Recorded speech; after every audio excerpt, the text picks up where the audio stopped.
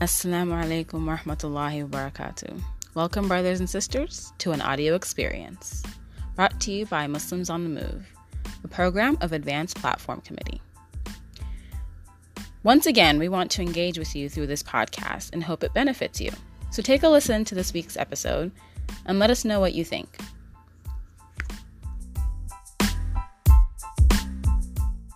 Assalamu alaikum. You are listening to Muslims on the Move. And we got a new season upon us, ladies and gentlemen. Alhamdulillah, we have been having a blast with this podcast, I must say. I think this is our fourth recording. You have yours truly here, Abdul Rahman. Okay, Fatima. Amina. And Kabir. Alhamdulillah, man. It has been what? It's been a pretty stressful week, man. Let's keep it real. We've had a lot of stuff going on. So it's no better way to start this season off by talking about post-election, talking about, just what's going on in our world and our country, and also just what are the things we can do with self-care. So without further ado, let's get this kicked off, man. We have I guess some people are debating this, but I think we have a new president, right? Yep. I believe so. I believe we are back to the scheduled regular racism. Biden is still president, from my understanding. Even though I feel like they said they revoked his Georgia votes, but honestly, he's still over the 270. So they wanted to do like a recount, right? Yeah. We'll see how that goes. Honestly, I don't have time. I don't have the strength. I mean, we're still counting. I think we've all had enough anxiety of watching Nevada and all these states counting. And is this true though, or is this final? Yeah, no, they always do recounts. They've been doing recounts since like 2000, but with Bush and Gore. And I mean, probably even before that, but this sort of thing has gotten way more nuts, I think, in the last decade. The recounts aren't that big of a deal. It's probably not going to flip any of the states. And, again, you look at that map, Biden pretty much won the map. So, yeah, that's we got Sleepy Joe. In that case, Sleepy Joe gang. In that case, we napping out here. I like when the recount is silent. We can have silent recounts. You don't got to tell us. Yeah, then it wouldn't matter. That's what I was wondering. Like, were they still doing recounts this late into Gore's into the Gore Bush one? But yeah, right. That one went to the Supreme Court. That took a while. That one took a while for Florida specifically. And I don't even think. Yeah, that's a whole thing. Allegedly, Gore might have won Florida, but I don't remember the specifics of it. I was maybe only like 5, 6 when this happened. It made me feel old just now. Thanks. Like, was I even born yet? Yeah. Wow, man. So here's a real question though. All right, like now we're talking about Sleepy Joe. Do you think he can do 8 years? Like for real? Like what he'd be like? What 86 or something like that at that point? I mean, do we have him for 4? You think he has the stamina? I ain't even got him for 4. I'm gonna be honest. I don't mean that in a disrespectful way. He's what? No, it's I mean, I'm because at the end of the day, what I think about it doesn't really matter. But the president's a strenuous job. There have been a lot of questions about Joe's sort of mental fitness during this campaign. And I don't know for the people that are questioning him that the campaign really answered those questions. So we'll see. Inshallah, it is as Allah wills. I wouldn't expect. I'm not expecting anything. If he makes it a year, I'm not surprised. If it's 8 years, I won't be surprised. Like it could be, everything under the sun. So we'll see. I'm not trying to think too much about too far into the future. He looked like he was struggling a little bit through those debates. I don't know. Hopefully. I mean, going against Trump, I'll be struggling too. It's like losing brain cells. True.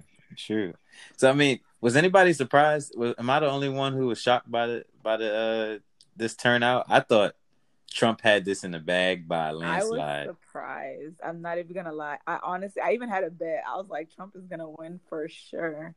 There's no way Joe Biden's gonna win. Just because I don't know, maybe because I'm from Texas, and just like I just feel like everyone was Trump 2020. But I was actually very, very surprised that Pennsylvania flipped. I was very, very surprised that Georgia flipped. Like, it actually took me by shock. Man, Honestly. I couldn't believe it. I was very optimistic, maybe because I'm from New York and I know New York, we got it. We always blue. We don't play. I really was like, Joe Biden better win because there's no other way. I can't stay here if Trump is doing another term. Like, what does that really say about America? But I mean, here's the thing, though. Here's the thing, right? Because I'll be looking at the data, the exit polls, and whatnot, and reading whatever articles come after the fact. And so the first thing that's really interesting to me is that in terms of like voting, Trump did better with every demographic except white men. In other words, more white women voted for Trump, more black people voted for Trump. That's men and women, more Latinx folks, more Asian folks. Like, Trump got more numbers. The second thing that's really interesting is that in terms of just popular vote count, both Trump and Biden this year, I think, did better than at least one of the years Obama got elected. So I think that's just saying there were like everybody was coming out for their guy. This stuff, like, it was a real function, and I think that's sort of a credit of the fact that like the campaign is not just whoever's at the top of that campaign, but it's also a function of organizing across the country and sort of local areas. And, to the point of like, Fatima being surprised that like Georgia flipped, that's not like just pure dumb luck. That's very much a credit to, the work that Stacey Abrams put in. I'm going to just say it, not like anybody cares, but Stacey Abrams was my personal pick for vice president, especially when we started saying it has to be a black woman. I was like, please let it be Stacey Abrams. But that's just my little opinion. But I think I would have preferred that. And I think, to that point, I think last week showed us why. She put in a lot of groundwork in the state of Georgia for many years, addressing the key issue of voter suppression, making sure that, people that look like us, that come from communities like us, their voices were heard, and it paid off in a really, really big way. It remains to be seen whether or not the Democrats are sort of taking notes from this and are really putting in work.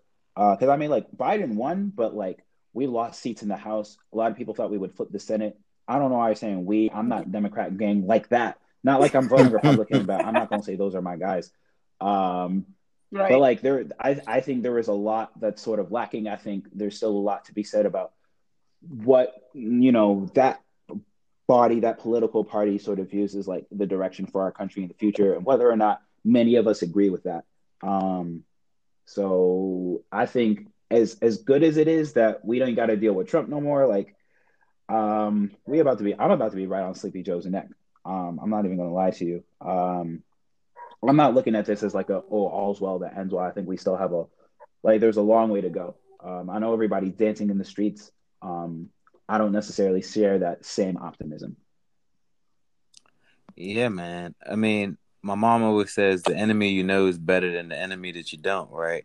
And I bring that up to say that a lot of people are saying that Biden is much of the same, if not potentially could be more racist, but he's more buttoned up and political about it, right? So, I mean, do you guys feel like that's true, that like we have pretty much the same person who knows how to disguise it better, or is there potential progress that can come from this in terms of minorities?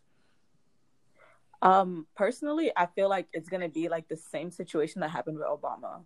Like when Obama became president, everyone was super excited. Everyone thought like, yes, we finally have a black man who's gonna, do all these things for black people and everything. And we just got 8 years of honestly nothing. And to be not to be a Debbie Downer, I just feel like that's what we're gonna get. Like at the end of the day, Democrats and Republicans, there's not really a big difference between them. The only difference is just as y'all were saying, some people are just like very, very open and vocal about their racism, and others are just gonna, they're very, I guess they're politicians, and politicians are going to be politicians. They're going to do their dirty work in secret. And as we know, like Obama did a whole bunch of like things in secret that people don't really know about him. But everyone is just like, yes, he's a black man. He did this, he did that. But we also don't know things that he did behind closed doors. And I think the same thing is technically about to happen. We just have to be more worried about putting our politicians, like making sure that they are, I guess how to say it would be like to make sure that we put them to trial for what they do, I guess. Yeah, I no, don't know that's the word for facts. that. We would call that like accountability. And I agree with you. Accountability, that's yeah. the word. I'm sorry, I had a brain fart. Accountability, right? We make sure that when we see them doing something wrong, we call them out on it. And we don't just let it slide because, oh, this at least it's better than Trump, right? No, we have to make sure that they are doing what they're supposed to do. So yeah, I think that's huge, man. It's huge. The piece about accountability, I think more than we've seen in years, social media and the internet is empowering people to really put people, individuals that's in the limelight to the fire and make them more accountable. And to me, that makes me really question this entire election, right? Like, what does this really mean for democracy, not only here in the States, but globally, right? Like, this is a big shift in the entire world.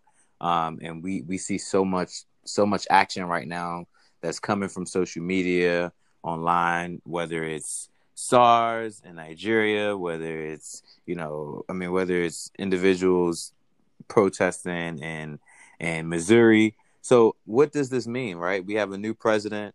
How do you feel like we'll be represented now, not only here but globally? I think part of what it is sort of what Fatima was saying. Like, there's always a certain amount of, I think, democracy or government, or just let's just say the state of our affairs, that is in our hands. So like, I think if you've got somebody like, say the Obama years, right? You have people that think, oh, we have somebody that is looking out for us, that is going to advocate for us. And then, you get to the end of those 8 years and that's not true in a lot of ways, although I'll credit, he got his healthcare, shout out to that man. That's not trivial. Mm-hmm.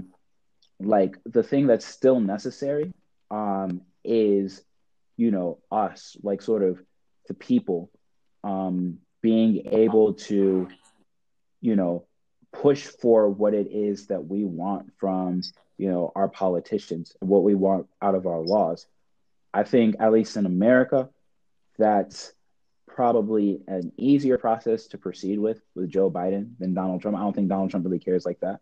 Whereas I think, there's a certain respect for the process that you're more likely to see with a Joe Biden or something like that, where, even if we don't agree on like a single thing policy wise, it'll be easier for us to, again, hold him accountable.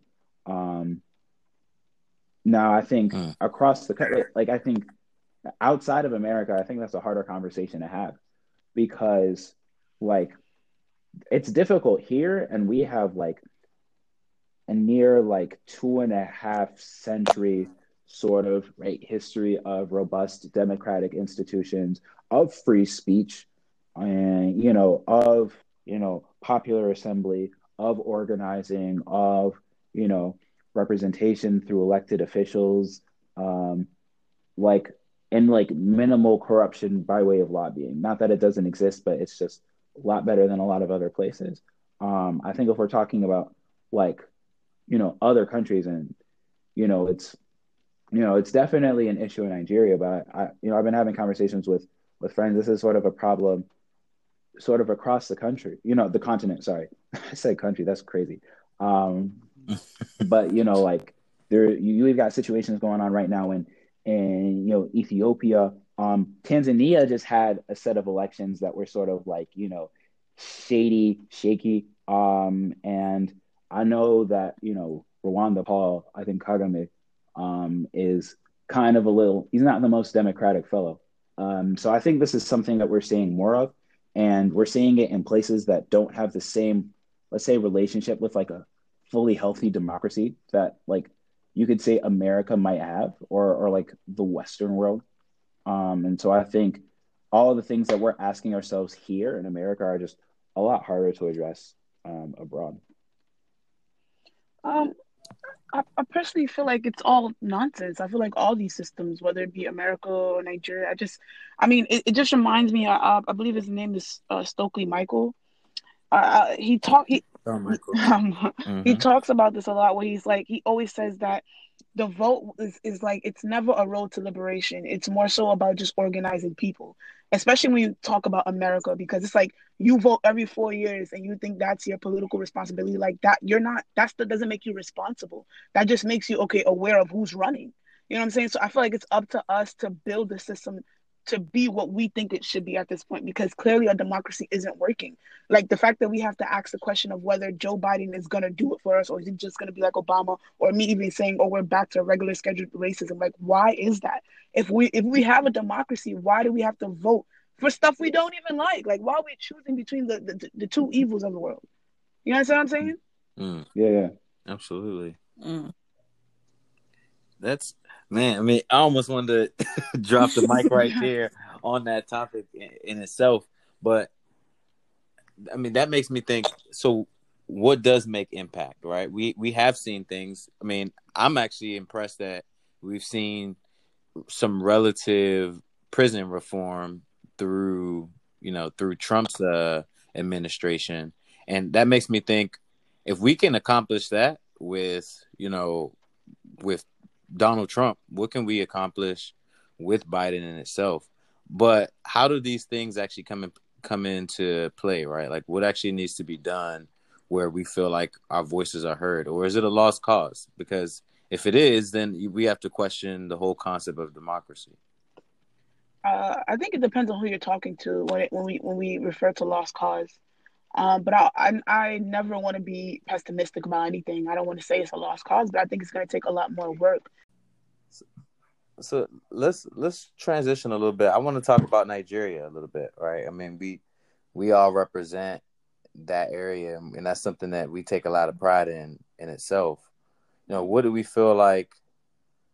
How do we feel like our voices can really get heard in Nigeria? I mean, there's so much going on right now, whether it's, simple things is just as far as transportation and, having access to good medication, to not getting killed on the streets for looking like you're doing pretty well for yourself, right? Like, what do we need to do there? And can we do anything being American citizens?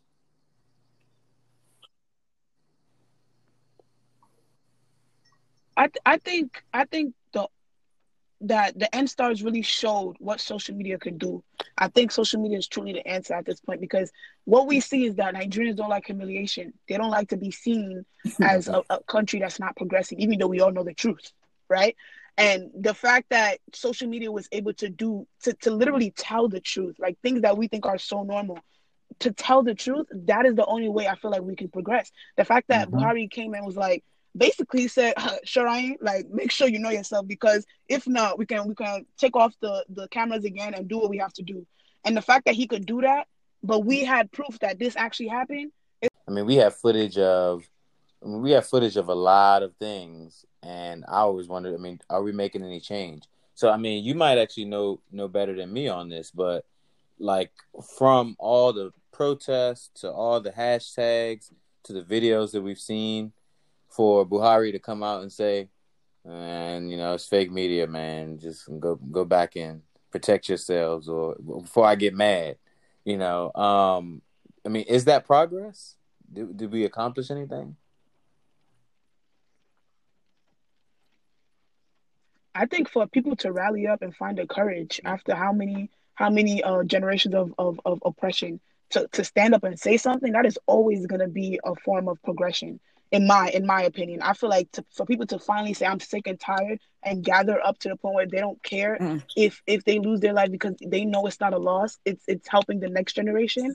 And I feel like for the Nigerian cause, in my opinion, the NSARS movement, I feel like one of the biggest problems was that there were a lot of adults, like, even like I was talking to like my friends in Nigeria, and like people, they were saying like there's a lot of adults who are kind of like against the movement, and a lot of adults who are like, oh, you, like, if you also, like, behave, the government or the police wouldn't do this to you. Just like things we heard when we were here in America with the Black Lives Matter protests. People also talking about, oh, you just have to cooperate, you just have to cooperate.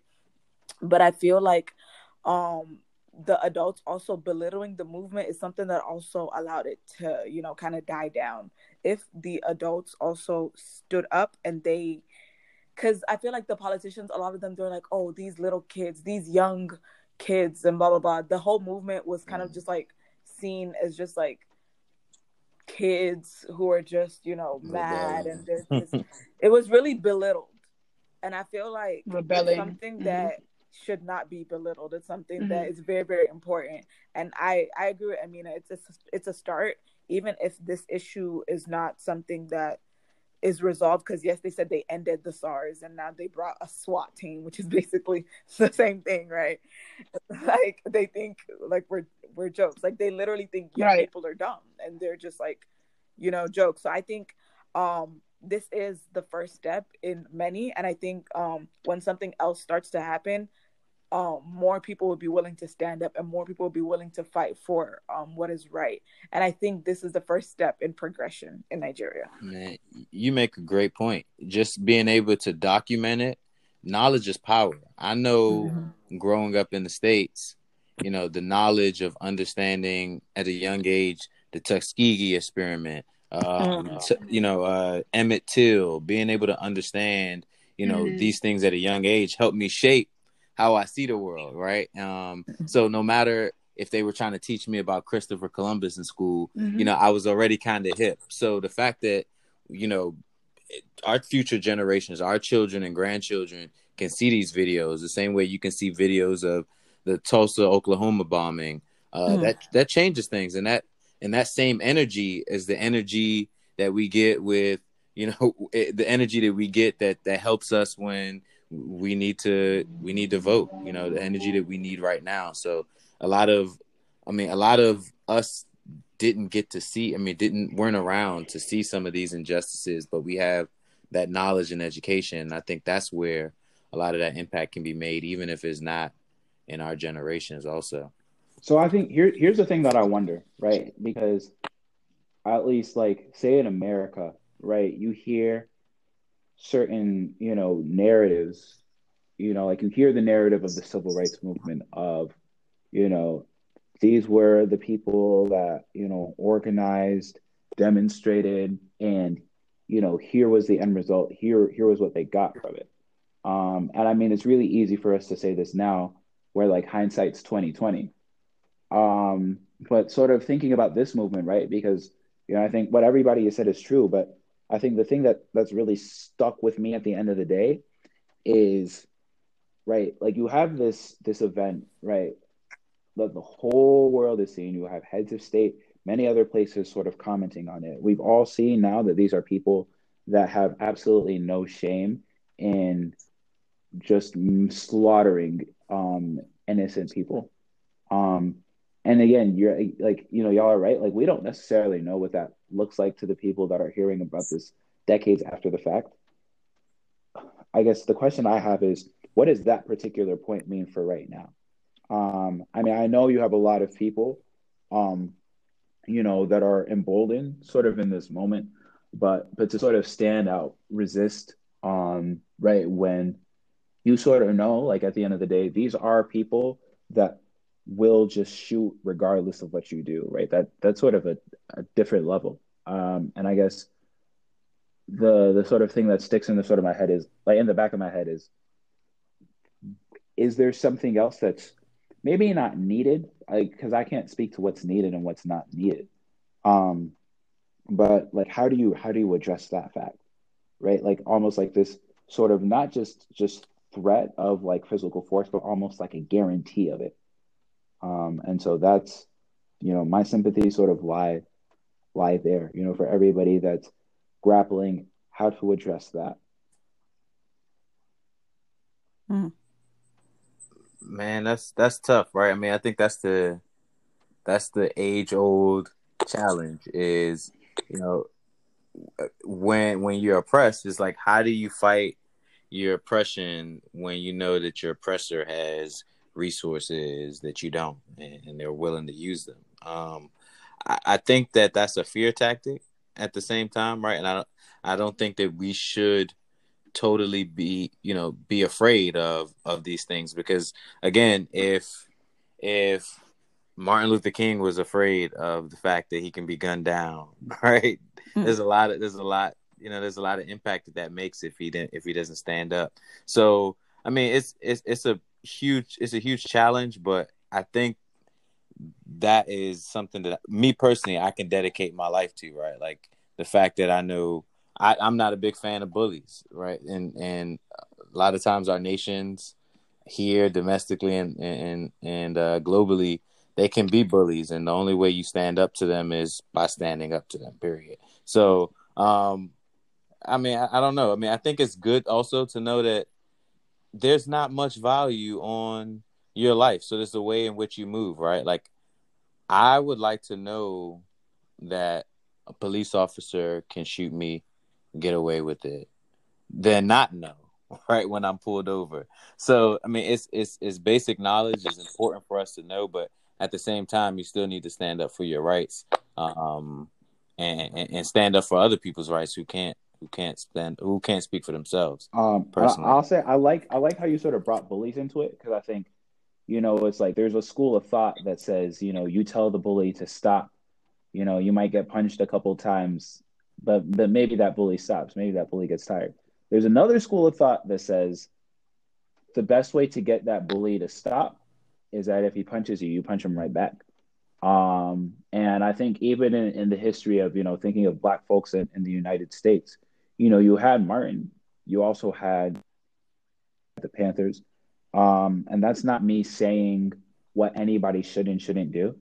But I think it's recognizing that, like, with things like this, it's very easy for, like, the fight, right, for liberation, for freedom, for equal treatment becomes, I guess, a literal fight in addition to a metaphorical fight. So that's, I guess, where I pray for those that are, speaking out, for those that are on the ground in the field right now. That inshallah, they're kept safe, and that justice is allowed to overcome the oppression. And that, right, we have, inshallah, just, like equitable conditions, right? Because people aren't asking for that much. And, it's not like it's anything crazy. And I'm not saying any of this just to leave it at thoughts and prayers by any means. But just recognizing that, right now people are faced with some incredibly difficult choices. And I'm in support of, the people, whichever way it goes. absolutely. So I mean, and so we talk about granularly, right? Like, what can we do to make impact? What can we do to essentially change the world in our own environment? But the one things that we can control for sure is how we treat ourselves, right? And what we put into ourselves. And I think that is the biggest thing and the most important thing, in my opinion, that we can really focus on as Muslims, as citizens, as human beings in this world. So I don't think there's a better way to kind of tie this together and put this in a bow than talking about, through all of this, right? We still have to maintain sanity.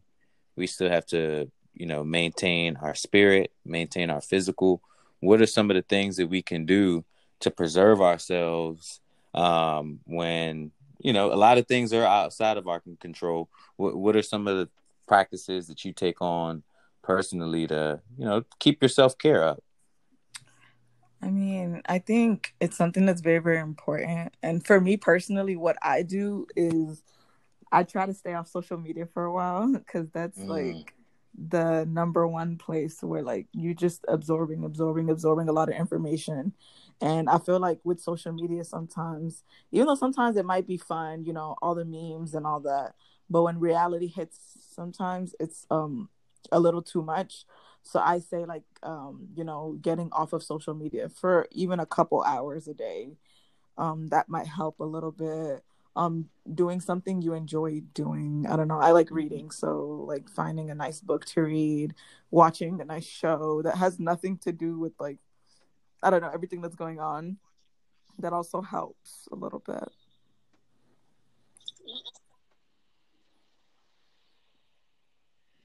It's crazy you talk about social media because honestly, I'm still trying to figure out what self care is for me.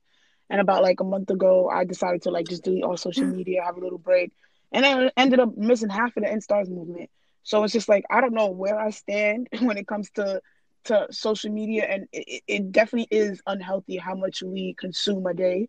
But it is truly where a lot of our news lies. And For me, I think my best practice of self care is gonna sound weird, but or I guess it's not weird, but really is focusing in on my faith. A lot of times that just really to me takes care of it takes care of a lot of the things that I feel that are outside of my control.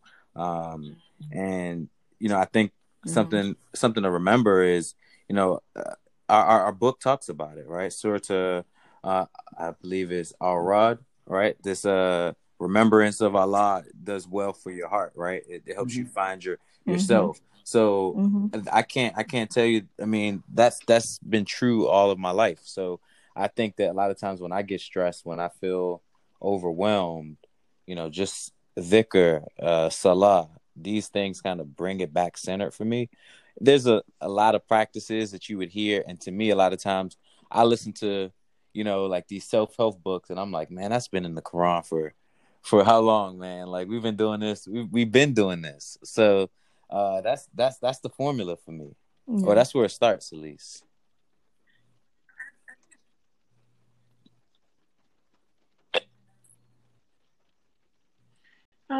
I think it's also important to mention for people who can be down and feel as though faith is hard to catch up to or to continue, that it's okay, but it's important to put it into practice.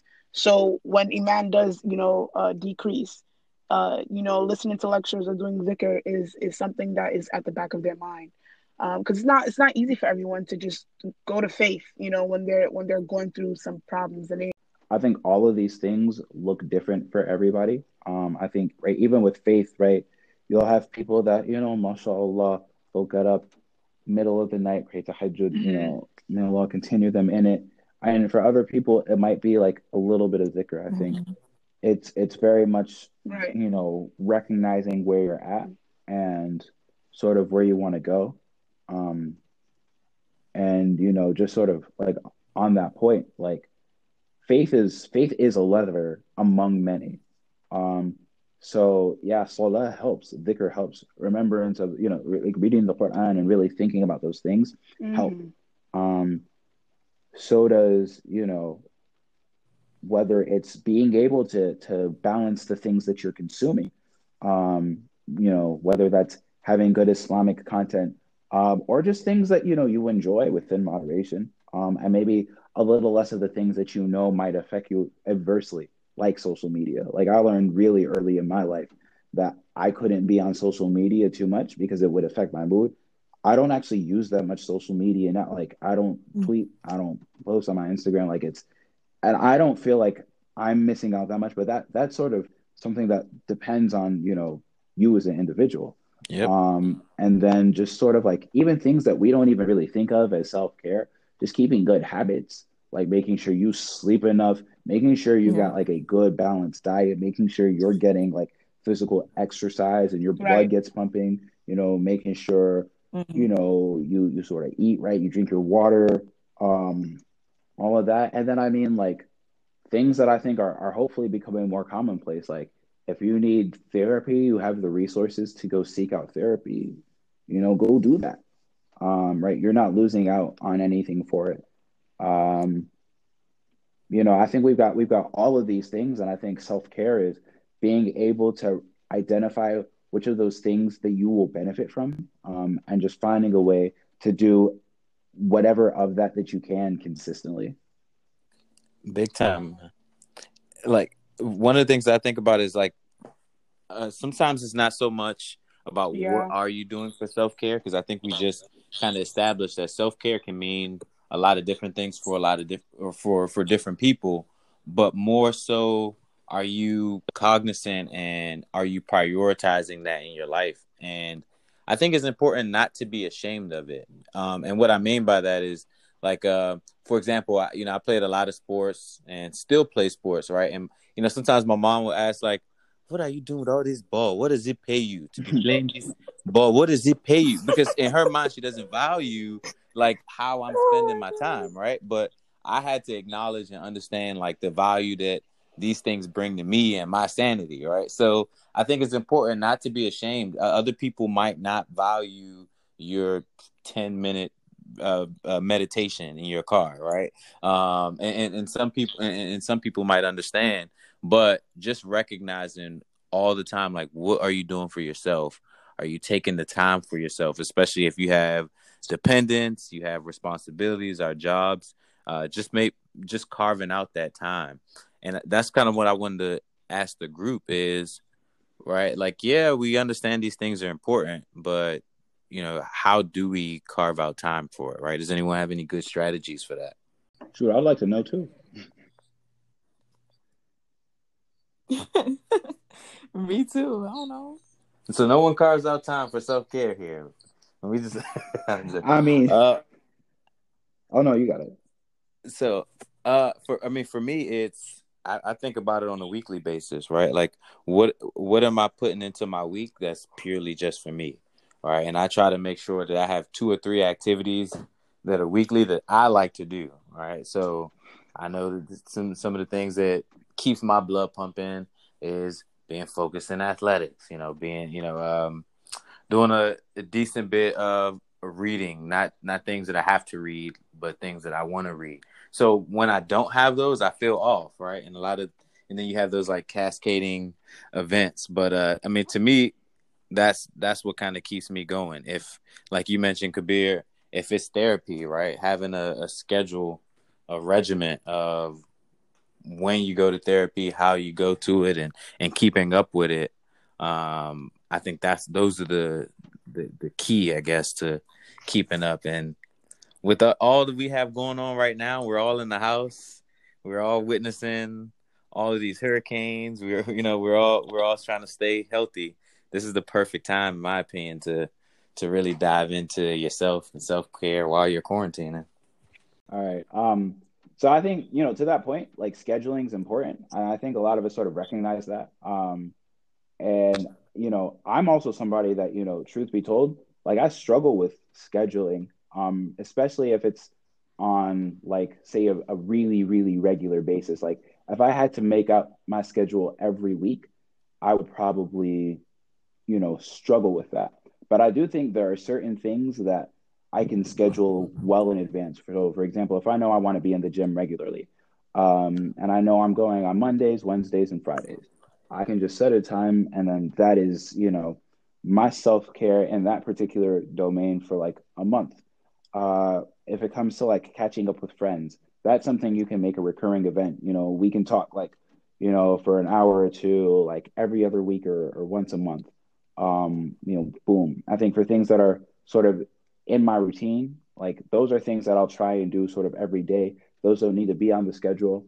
It's like I wake up and I'll try and do dhikr, read Quran, generally, and like 9 times out of 10, that's something that's sort of there. So I think it's a combination between setting certain things so far in advance that it's almost like set in stone and you don't need to think about it every week, or having things that you do so regularly that like the time almost creates itself.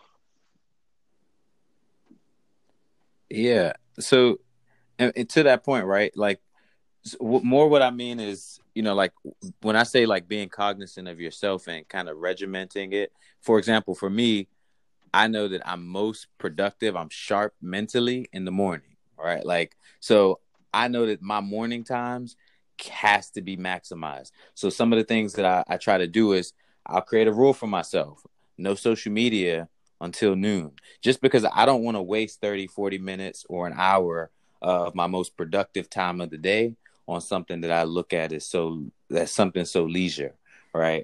So just, it might not necessarily mean that like, hey, I need to have my gym schedule planned out Monday, Wednesday, and Friday, but just understanding who you are, what you need, and adjusting your life to those things. I think those are small adjustments that, are, relatively attainable for most people if we just kind of stay in touch with ourselves, Yeah, I agree. And in addition to that, I think it's also remembering that as you elevate in your life, your self-care routine can change. The way you take care of yourself can change, and that's okay. It's really important to remember that we change every day, and sometimes like let's say you're a person who flourishes amongst people. You know, you're around people. That's when you do your best. And then in the next month, you just feel like being alone. I think we should take that time to understand ourselves and kind of maybe start a diary, write in a book, do a little more prayer than usual when it comes to faith. Like, let's say you just do your daily prayers, add sunnahs to it, so I think it's just about learning yourself, as you said. I love it. I'm like taking notes from like everything y'all saying because I need to be better at I need this, some accountability partners. Maybe we'll do an episode where we'll all pick a self-care item that we want to focus on and check in on the next episode and see how we're doing. I might get a little competitive. For sure. Right. No, I think that's a great idea too, because it's like, self-care, like forming better habits, isn't something that we have to do alone. In fact, it might even be harder if we're doing it alone, knowing that you have to speak to somebody about your habits and how those things have changed.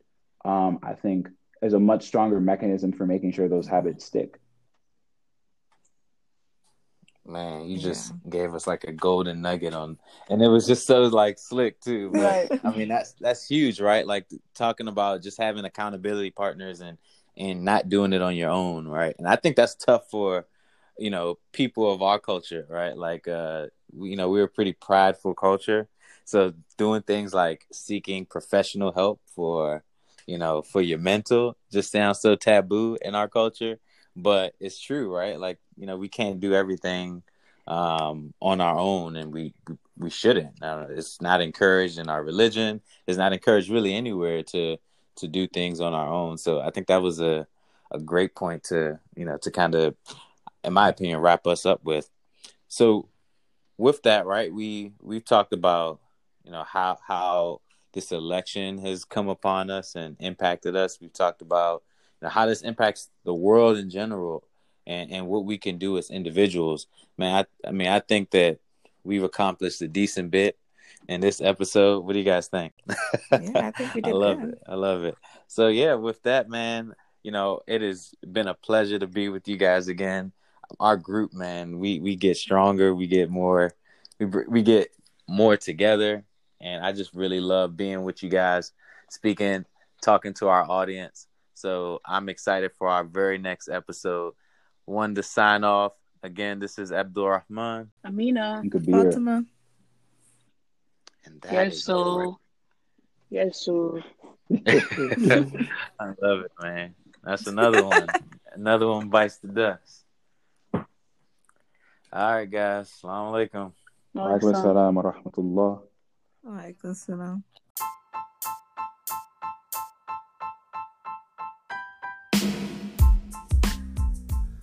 Thank you for listening to this week's episode of Muslims on the Move, an audio experience.